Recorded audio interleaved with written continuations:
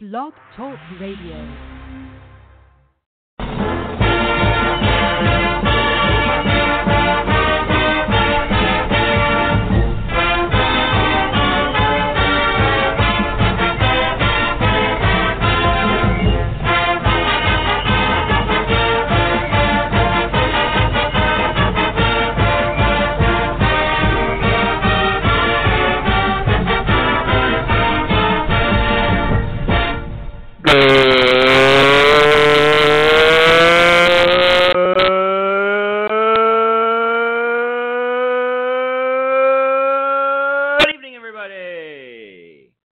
Coming to you live from the Classic City, Athens, Georgia, this is Arthur Millen, and coming to you from an undisclosed location, presumably in California, the immortal, the incomparable, I'm stalling for my computer to turn on his mic, Patrick Toppin. I mean, I'm here, and I am, hey, where am I? I'm in Midtown Sacramento, so, yeah, my new home, so if anybody wants to come by and say hi, leave a comment or something, and that's pretty much it. And I don't know what the name of Sacramento. There's a lot of trees here, so I guess we're the tree city. Sure, I think it sounds about right. I mean, what else would Sacramento be known for? We have like 276 days of. We're the city of trees, the big tomato, or Sac. But we're also just have like 200-something days of sun a year, which, I don't know, seems kind of cool. I don't know how I'm going to deal with it in comparison to Boston, so that's cool. But people don't tune into this to hear me talk about the great city of Sacramento. They're here to talk about Groselmania.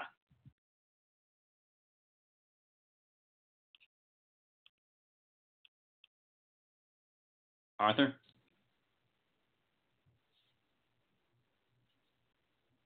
Huh. Well, our host disconnected, which is a shame, and probably bodes poorly for everything else, so let's just get right into it. For those of you who were watching, you know that last weekend, well, first, we apologize for last week. There was a playoff game for the Oakland A's that conflicted with the time this usually records at. I had, quote-unquote, other priorities, which is a shame, and we just didn't get it done. We apologize for that. It won't happen again. But for the rest of it, yeah, Boston College played Louisville on Saturday. It was, I think, a shootout against probably the team that BC had the best chance of beating for the rest of the year, and they lost. Yeah, so sorry about that, everybody. He's back. For some reason. I am back. So we were talking about how much of a disaster Saturday was. Well, first I was apologizing for missing last week, and then I just sort of vamped for a few seconds about how the fact that it's really sad that we lost a game against probably the team that we have the best chance of beating for the rest of the year. See, like, I agree with you. I mean, like, I think that part of it's bad. What bothers me the most about last Saturday is you go into that game with a legitimate chance to win. Anthony Brown gets hurt. You lose your starting quarterback who was doing a really solid job. I think he was like for 13 when he got hurt. And then you get a guy like Dennis Grossel who I think we could probably say he had a fine game. I think the completion to attempt ratio was a little bit deceptive. I don't think he was as great as I think people were making him out to be, but he did fine. And more to the point, the offense gave 39 points to the defense, and the defense still couldn't get the job done. And that, to me, is appalling. Yeah, so I guess we talked about the offense first. Obviously, Anthony Brown was having kind of like on pace for a career day before he got injured. He was 6 for 7, nearly 200 yards, which is like he was averaging almost 30 yards an attempt, which is insane once you get over like 4 attempts. So he was cruising. He goes down with that leg injury. Hasn't really been a whole lot of update, but I think it was pretty safe to say that he's going to be gone for a while. So that's pretty. And then I think you end up with a guy who's a former preferred walk-on, who I don't think anybody really expected to ever play meaningful snaps at Boston College as your presumed starter, probably for the rest of the season. Because, I mean, yeah. Yeah, and the thing is, like, you have a guy like that who's taking snaps, but he does the offense doesn't implode the way I think that some people, that including myself, probably would have expected. The running game was exceptionally strong. Grossel did what he needed to do. He did a really great job sort of improvising on that botched extra point attempt. But if you tell me that Anthony Brown gets hurt and our preferred walk-on replaces him, that's not. I would have expected the offense to kind of falter, and it didn't. So, credit to the offense for, getting it together. Now, granted, I don't think that happens again against a different team, but, kudos nonetheless. I would say they did a good job of executing. I will say I think you're giving them a little bit too much credit. I will say, with Anthony Brown, they were rolling. I was very, very sort of excited for how it was going to go. A.J. Dillon had a great day. I think you're underplaying. I didn't realize that Dennis Grossel ended up having as bad a game as he did until I ended up taking a look at the stat line. 9 for 24 isn't great. It's 4.6 yards per attempt. I give a lot of credit, actually, to Mike Pajakian and Steve Adazio and whoever's calling the plays, because I thought there was a really good job mixing up the play calls and sort of when to pull out the gadget plays and how not to be predictable in the second half as I was reviewing it. Because I think, 3 years ago, it's not that. If your quarterback goes down, I think they're helpless in the sun. A.J. Dillon had another great game. Mediocre on third down. They went like 4 for 15. Which is probably a little lower than you'd like, but you can't expect to convert them all. The story of this game is undoubtedly the defense, because I think I was listening to something, and I think the one that told me, and I was like, oh, it was that bad, is that I think Louisville matched their season total so far of plays of more than 20 yards in this game. I think they had 11 or 12 plays that went for more than 20 yards against BC, and that is simply unforgivable. They look undisciplined and unready and poorly coached out there, and it's just absurd sitting here as a BC fan with a defense that I don't think I expected to be good, but I didn't expect it to be this bad. And to see the parts of the defense that I thought would be good, like the linebackers totally lose discipline and lose their gap integrity, is just, I don't know how to feel about it. It's just like, what the hell happened? Yeah, and part of the issue too is like the defense just didn't put up any resistance at all, and they let a Louisville team just run all over them. They let up the most yardage of any BC team in history, and they really spoiled. Like I'll agree with your preface about the offense, but they spoiled a really good day from the offense. At least a 39-point day from the offense. And that's concerning. Like they just from top to bottom just did not look strong the entire game. I have never seen a team that they're giving up long completions on soft coverage, and they're long completions through the air, not just on the ground on soft coverage. Packers are completely missing their holes. They can't maintain the edge. They have no gap integrity. It is just really, I don't want to say it's frustrating, but it's like, because obviously I've said that to death, but there's a point now where I think as BC fans, you wonder, like, I don't think this can be fixed before the end of the season. If I'm being honest, because if they haven't put it together by now, they are not going to put it together against Clemson or Florida State or Notre Dame, no matter how up or down those teams might be this year. They're not about to like suddenly be like, oh, right, like I can read. They can't. If you can't read a gap against Louisville, you're not going to read it against Syracuse. Dino Babers has too good of an offense for that. And as much as I hate to say it, Louisville is not a good team. Like, they're bad. Like, they're punching above their weight, I will say. I mean, their coach has done a lot of credit, but it's just, this is probably the last winnable game. And if you told me that BC went winless for the rest of the year, I would believe it, because the defense has just been that bad. To give you an idea about how bad the defense was, Louisville had 14 drives the entire game. And of those 14 drives, they had 2 that went for less than 10 yards. The rest went for more than that. So that means they got a first down and they gave them a significant amount of time.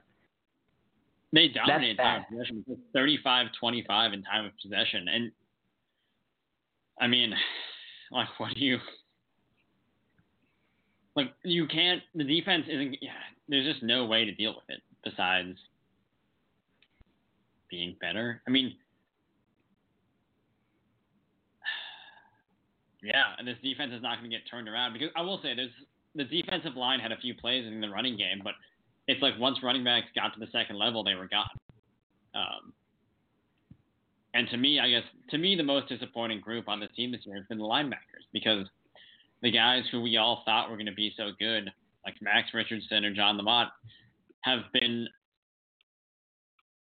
underwhelming, to be kind.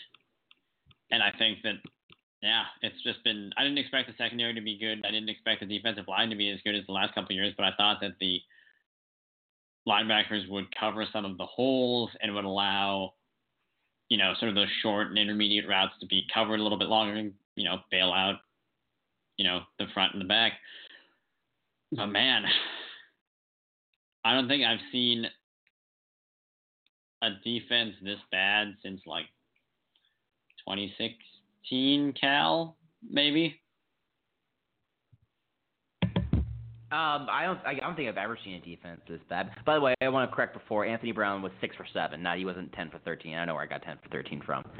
But one thing I want to say too, going back to the offense for a second, but someone made the excellent point online. Why is BC insisting playing tempo? Because here's the thing, like Steve Addazio made the comment during the press conference that the team that had the ball last was going to win, which, by the way, ended up not being true. But at this point, he has to know the defense is a trash fire. And the offense being on the field is probably the best opportunity they're going to get. Why in God's name do they play an up-tempo offense that stalls out quickly and results in the defense getting back out on the field? It's ludicrous. It is absolutely ludicrous that he insists on that. It might have worked at another point in his tenure here, but now we have a defense as bad as this one. Why he insists on playing an up-tempo offense is ridiculous. I mean, we spent a lot of time criticizing and blasting Addazio for his inability to adapt in-game, but, I mean, I think you're right. This shows an issue with an inability to adapt your overall game plan, because, I mean, I think against, you know, the first couple of games, you're still sort of feeling things out, you're still tightening up. You're like, well, like maybe our defense isn't that bad, but it's clear at this point that BC is facing BC has a historically bad defense by their own standards. And he is not putting them in positions to succeed. And that is not good. It is really just, to me, it is a reminder that Addazio hasn't changed at all. And I think, you know, each year you hope that a coach will fix some of their flaws from previous years and all that. I think we've seen we've seen improvement on the offensive side because in a lot of ways it was hard for it to get any worse. But I think at this point, you have to say, like, what you see is what you get with Steve Addazio. And, like, I mean, I'm fully on the fire Steve Addazio train now because I just don't think that this is – I've been very slow to firmly get on it, and even sort of, I've been trying to stay sort of on the bright side and all that, but I just cannot justify the lack of ability to adapt and the lack of really anything. And maybe he sees something in practice every week, and then the players just vanish when Saturday rolls around. But I just don't believe that that's true. So the same issues. It can't be true for this long. Yeah. Like, and that's the thing. Like, I would buy that argument if this was the first year everything went south. But this has been happening for 7 years. 7 years. We go back to his first couple years. Everyone's clamoring for more explosive plays, and it takes him about 5 years to come up with anything in terms of explosiveness because he's so obsessed with the RRPP. And then we have a problem with again the RRPP sort of developing, and he still hasn't broken out of that either. And now we have a defense that's a trash fire. That doesn't seem to be able to do anything, and yet he somehow can't get it through his skull that the defense being on the field is bad for him and bad for the team, and he needs to avoid it like the plague. And yet he insists on continuing with his absolute nonsense and not fixing anything about his game. And it's gotten to the point where I really don't know what we're doing here anymore. What's the point of all this? If he insists on not changing, then what's the point of going out there? Because the BC's gonna get clobbered again and again and again and again, and it's just so frustrating. Yeah, and I think that like I said, you just reached the point where you know what you get, and I don't think BC should be happy with it. Because to me, it's always we've talked about it a little bit on the show, and it's you can't fire someone for failing to meet expectations when you have unrealistic expectations. And for the fans at BC who want 10-2 every single year, that is just not the way it's going to work right now. But the simple long and short of it is that the trajectory of this program is about as flat as any that I know of in college football at this exact moment. It sort of it's not even a Washington Steve Sarkisian sort of thing where it's he's bringing in all the talent, but he's not producing. You don't have I'm not comparing the two, but, Mike D'Antonio, where he's had a few down years or whatever, but is still trotting out. So, and the same issues of playing the program. Well, that actually might be a solid comparison. We're the diet Mark D'Antonio. But, BC has just flatlined. And I think what terrifies me, well, not really terrifies me, maybe that's the wrong word, is I really hope that when Martin Jarman is evaluating the year, he doesn't listen to Steve Addazio say, listen, there were some injuries. Listen, we had a lot of youth on defense. Because the defense is legitimately young, especially in the secondary. And I hope he doesn't scores and says, well, you only lost by 3 to Wake. You only lost by 2 to Louisville. So that's 2 conference losses by a margin of 5 points. You'd think that it would go in some other direction.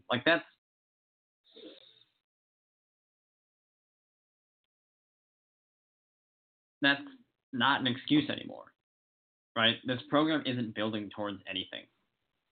And that's just so frustrating as a fan. And so it's why I'm firmly on the fire Steve Addazio train that I've been very hesitant to fully embrace. Yeah, I mean, he can use the youth excuse all he wants, but, he's been here at BC for, 7, 8 years? I think 8 years, as I think about it. No, 7 years, I'm sorry. 7 years. he's been here for 7 years. Of those 7 years, he has claimed to have young teams, 6 of them. The only year he didn't do that was last year. And it's cynical at this point because like we can all see through it at this point. He's using youth as an excuse to cover up for the fact that he hasn't built the program up to be anything. He has gotten it past the Frank Spaziani years, and that is it. And quite frankly, I've seen people making the Frank Spaziani comparisons. I don't know if that's necessarily fair, but people are saying that the defense looks worse than it did under Spaziani, which I mean, you can't objectively say that's incorrect based on the performance last week, considering that BC led up the most yardage in the history of the program. Yeah. I mean, yeah, S&P Plus has BC as the 31st ranked offense and the 102nd ranked defense. And that seems about right. I mean, the offense has been, I will admit that for all things said, the offense has been better this year than it has in the past few years. And I like that, but I just cannot excuse a defensive performance like this. In the same way that I think it's hard to, I mean, I guess even you could forgive the offensive performances from prior years, but like, yeah, I think it's clearly time to cut ties with Steve Addazio, in my opinion. It's clearly time to just move on with our lives. He's clearly not the answer. And I would rather bottom out again than sit here with just like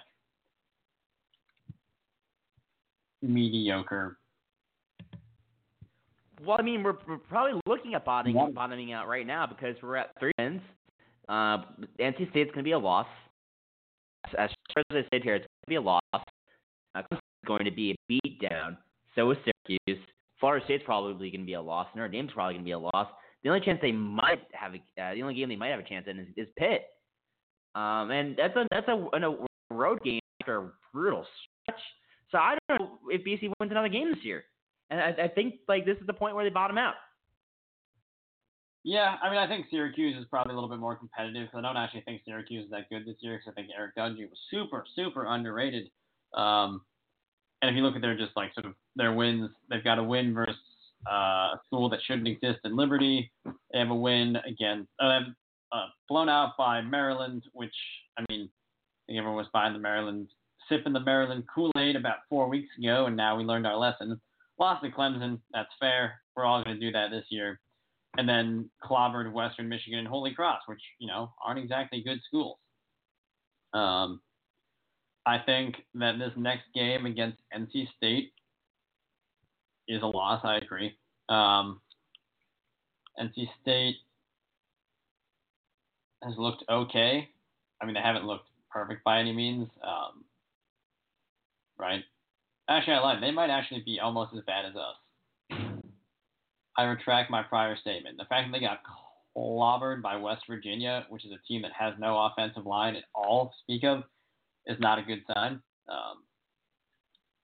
Well, that's good. That have no defense to take advantage of that. So cool. That's fair. Still, I wouldn't. I mean, they're going to be underdogs in every game for the rest of the year, and really the only two potentially winnable games I see are Syracuse and NC State. And if I were to, one, they have no momentum right now going to NC State. They are coming off the bye, which might help, but I mean, the only thing that it really does is get Dennis Grossel more comfortable with the first team offense. You got a loss against Clemson. I still think Syracuse wins, especially in the Carrier Dome. And then you have finishing year with Florida State, Notre Dame, and Pitt. And Florida State always sort of figures out that it's just more talented than everyone by the end of the year. Notre Dame's going to smash us. And Pitt is just, I mean, Pitt doesn't really make sense, but they also just beat UCF and Duke, which I don't think BC could do right now. And they kept it pretty close against Penn State. So that's pretty much it. I am firmly, fire Steve Adazio, burn it all down, and let's hire a hot young offensive coordinator from either a P5 team or a hot young offensive coordinator from a P5 team would be my preferred pick for a replacement. No more of this pull the best guy out of the max deal.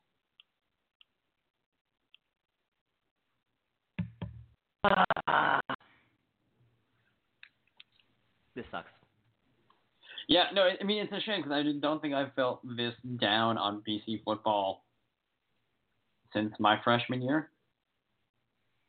And yeah, that was the 3-9 year, right? Yeah, the winless in conference year where we beat 2 FCS teams. Yeah. By the way, I still maintain that year was karma for scheduling Howard. Like on one hand, yes, but on the other hand, I don't really, Howard's a relatively good FCS school. At least they have been. So I have a tough time. Not that year, but like you don't schedule these. I guess you do schedule FCS teams usually like a year or two in advance. But like then they beat UNLV in the greatest upset of all time, at least according to the spread. Oh, but by the way, one thing I just thought of, like a point I bring up. Talk about the schedule. Let's talk about the schedule this year. Like how schedules kind of gotten collectively worse under Steve Adazio. BC is going to have like a possibly 4-win season where the best non-conference, well, I mean, Notre Dame was a good opponent, but they don't have a choice in that. They played Kansas, Rutgers, and Richmond. Well, I'm fine with Richmond because you play an FCS team, and like I said in the episode, we addressed that, and like it's there. Like you play, everyone plays an FCS team. I totally get it. You buy the win. You hope you don't get a smash, and quite frankly, you don't want to schedule good FCS teams because it's not a win-win situation for anyone. And then Kansas and Rutgers is clearly just like hey, they're bad, we should beat them, right? And then you lose to one and you edge out the other one. So, yeah, I agree. No, the schedule is atrocious this year. It is telling that Steve Adazio is going to have one of his worst years against this schedule, and it's why I think you got to cut your losses. All right, I think we've done the football topic to death. Want to move on to hockey? I mean, I don't know anything about hockey, so fire away. All right. I think this year is going to be a good year for the Eagles. They looked really solid in their game against New Brunswick last Saturday. I think the first big thing to look for is they're returning 3 solid guys on their first line, and David Cotton, Julius Matsula, and Logan Hutska. Like that's probably one of the strongest lines in college hockey that they're bringing back, and it's something to build off of. So to have all of that is really good. They're also bringing in a lot of really good talent. Alex Newhook, Matt Boldy are going to be phenomenal additions. To replace Joe Woll, they brought in an absolute stud in Spencer Knight. So there's a lot to really be excited about. I think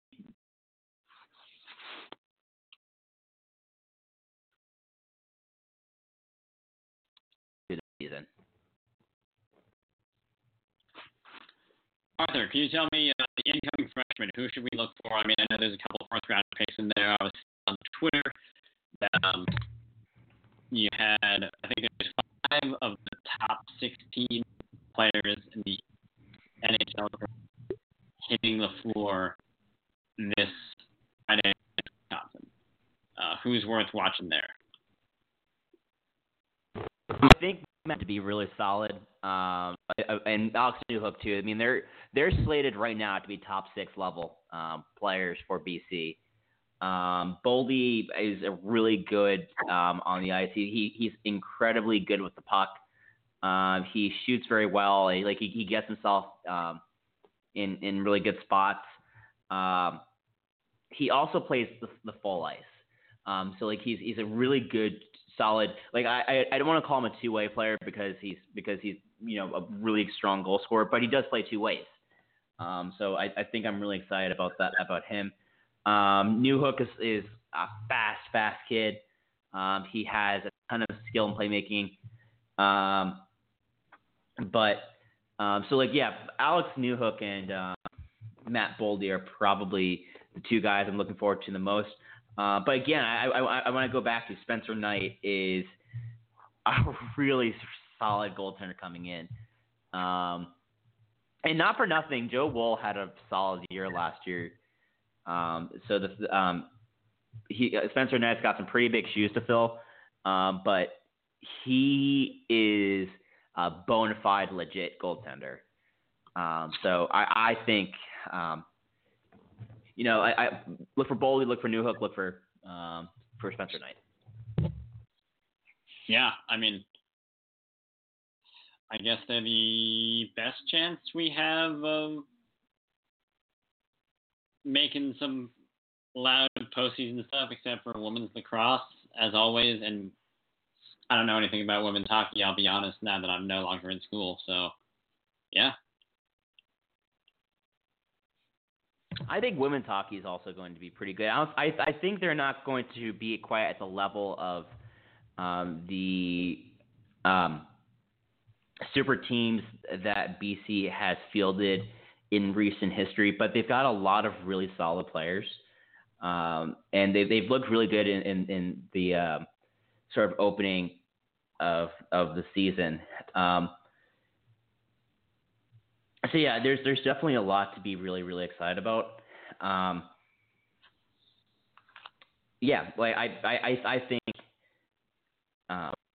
think women's hockey, I think there's a lot of people sort of writing them off right now, and I think that'd be a mistake.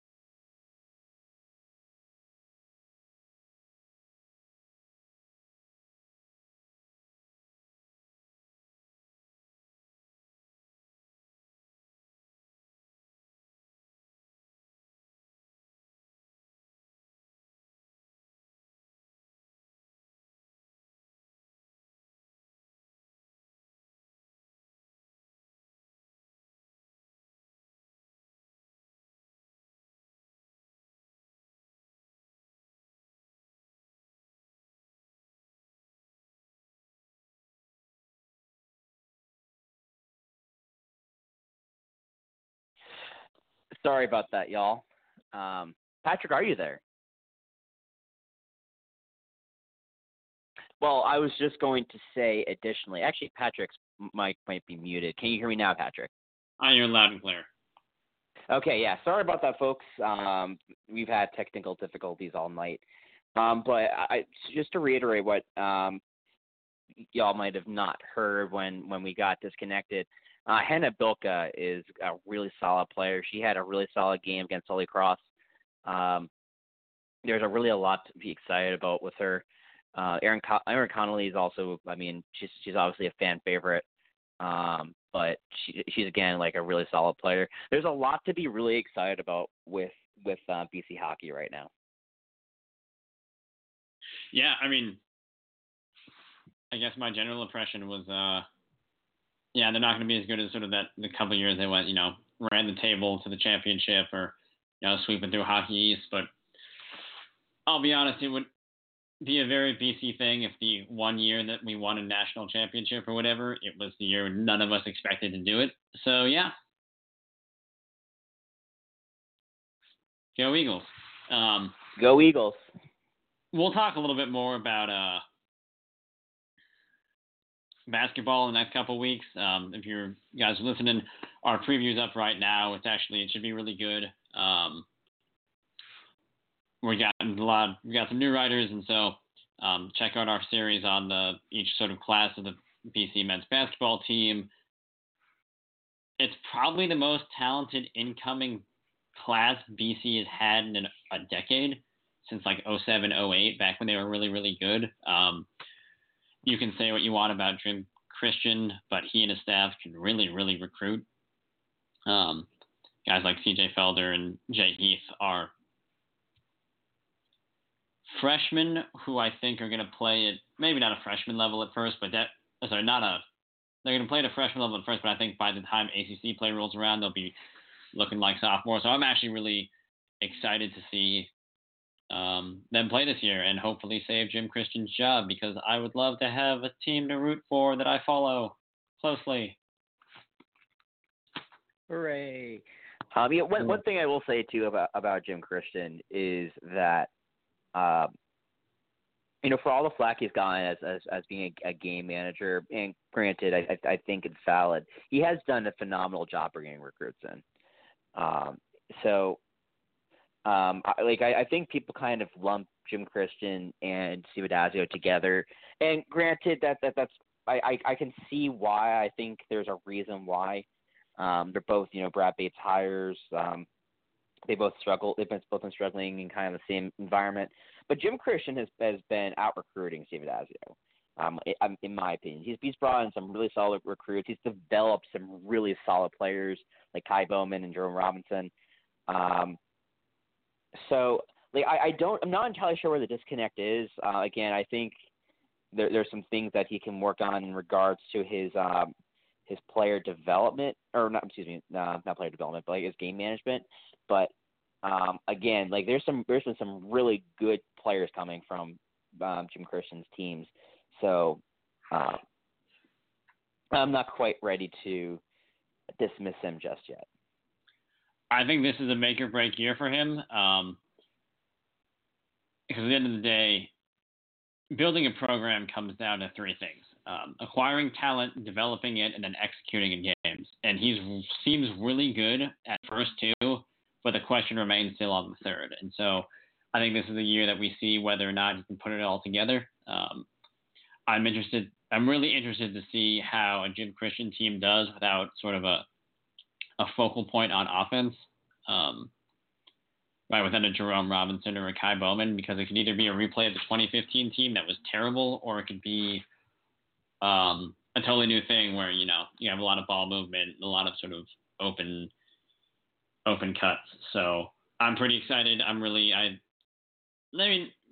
don't have high expectations, but I think that it's a boom or bust year. It's a make or break year. So it's a lot on the table. Tune in, get excited. Catch the fever. So yeah, that's probably our show for tonight, because there's no game next week. We'll be back next week to preview. Here's the question for the week, Patrick. What are you doing for your bye week? How are you spending your bye week? I have a pre-job mixer that I'm supposed to go to meet all my coworkers and other people in my fellowship program on Sunday, and then I'll probably spend Saturday. It's a bye week for both of my teams, both Cal and BC. So I don't know. Maybe it'll be nice out and I can go hang out at the river or something, or maybe I'll drive home for the weekend. Who knows? Times are exciting. Or maybe I'll just go to a bar and watch college football all day. Who knows? Yeah. I have options. What are you doing for your bye week, Arthur? So for my bye week, I'm celebrating the start of UGA hockey season. Well, at least our home openers. So that's going to be fun. UGA football has a home game against South Carolina on Saturday, so I get to enjoy the wonders of 12 o'clock football starts. Hooray. So I will enjoy. Never been to a 10 a.m. kickoff. It's true. Like anything that's like any start that requires you to be in the stadium at at some point in the morning, the start times are not worth it. That is my hot take. I don't know. It's tough because, like, as like a fan or whatever, I really like. As someone watching on TV, I like 10 a.m. kickoffs because I can roll out of bed and start watching.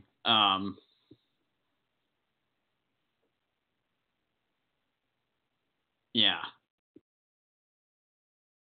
But getting to a tailgate or whatever at like 9:30 is miserable. So,